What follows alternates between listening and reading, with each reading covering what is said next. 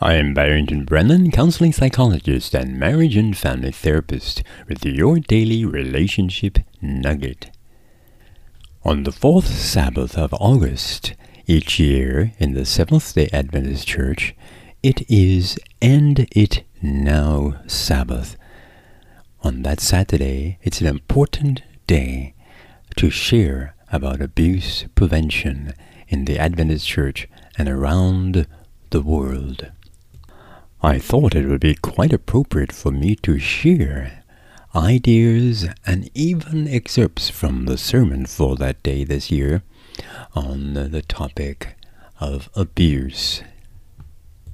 First, let me share about End It Now.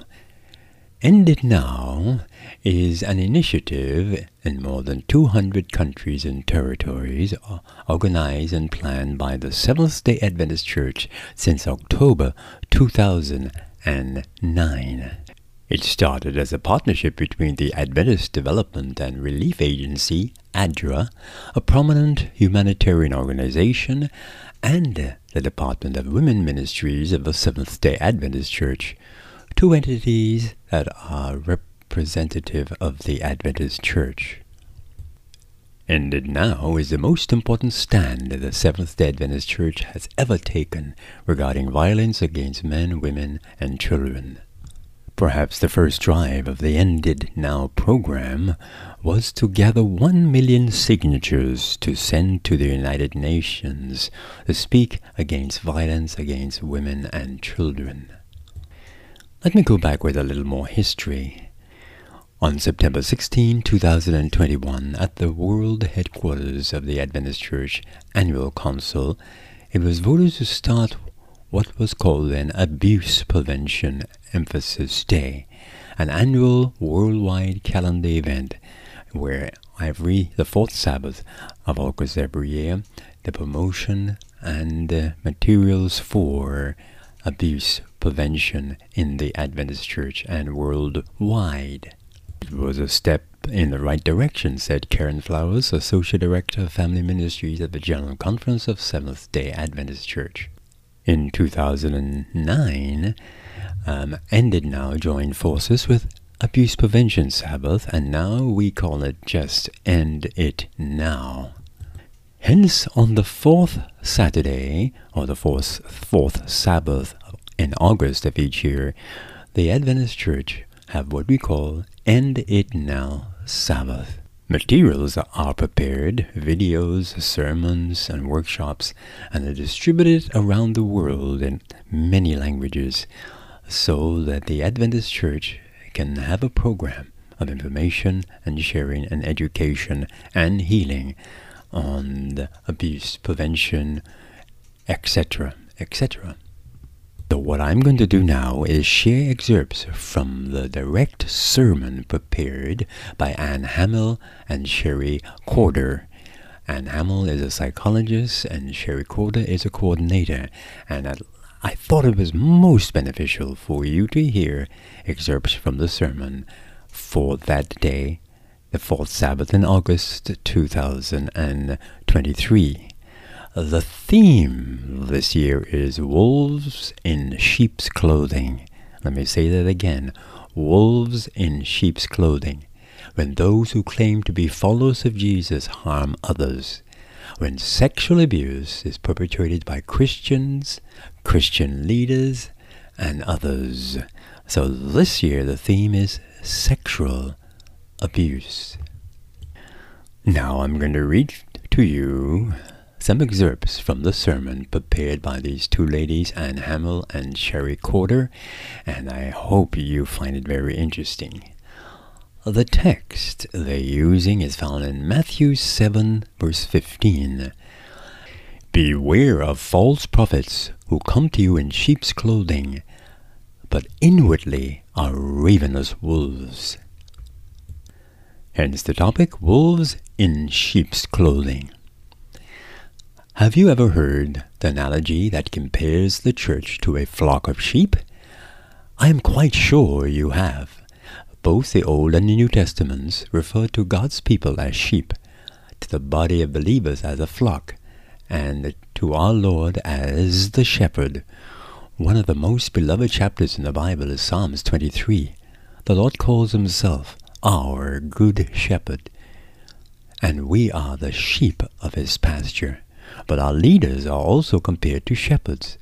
In addressing pastors and elders who are attending the flock, Paul says, "Be on guard for yourselves and for all the flock, to shepherd the church of God." Acts 20 and verse 28.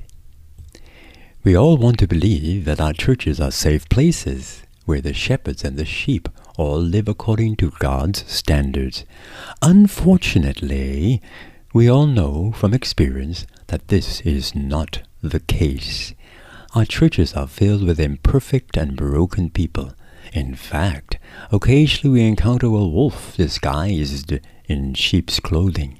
Furthermore, sometimes we encounter a wolf disguised in shepherd's clothing. Some shepherds, declare Jeremiah, have lost their senses. They no longer seek wisdom from the Lord. Jeremiah 10:21. Listeners, remember, I'm reading excerpts from the sermon Wolves in Sheep's Clothing, specially designed for Ended Now Day, the 4th Sabbath in August in 2023 in the Seventh-day Adventist Church worldwide. Today we're addressing the difficult topic of abuse, particularly sexual abuse, among those who profess to be followers of Jesus. Unfortunately, abuse occurs in churches and communities of all faiths. The impact of abuse is always serious, but the impact is multiplied when the perpetrator by one of the sheep, that is, by a person claiming to be a follower of Jesus. It is even more damaging when it is done by a shepherd of the flock, a pathfinder leader, a teacher, or a pastor. Could sexual abuse be happening among Adventists and by Adventist members and leaders? Well, this is what this day is all about, sexual abuse. So listen, keep your ears open. How can something as hideous as abuse happen in the church, you might ask? If you look around a typical congregation, everyone seems nice. Most everyone has been baptized. We're preaching the three angels' messages around the world. The Lord's people are the apple of his eye. Zechariah 2:8. How can the problem and the pain exist in our church? The authors submit two reasons. One, wherever fallen humanity is gathered, you have the problems of fallen humanity. And two, the church is the devil's favorite place to work. The devil loves to work in governments, and organization, and entertainment, certainly. But do not doubt this. He puts his best, most intense efforts into stirring up trouble in the church with both its members and its leaders. The Adventist Church is admitting that sexual abuse does happen in the Adventist Church by members and by spiritual leaders in the Adventist Church. And this is what Abuse Prevention Day, or Ended Now Day, is talking about this year in 2023. Hence, the program Ended Now is to acknowledge and have these goals in mind. Acknowledge that sexual abuse exists, understand it better, and respond more effectively. Sometimes you think of an abuser as a stranger who climbs through a window or who approaches a person in a dark alley.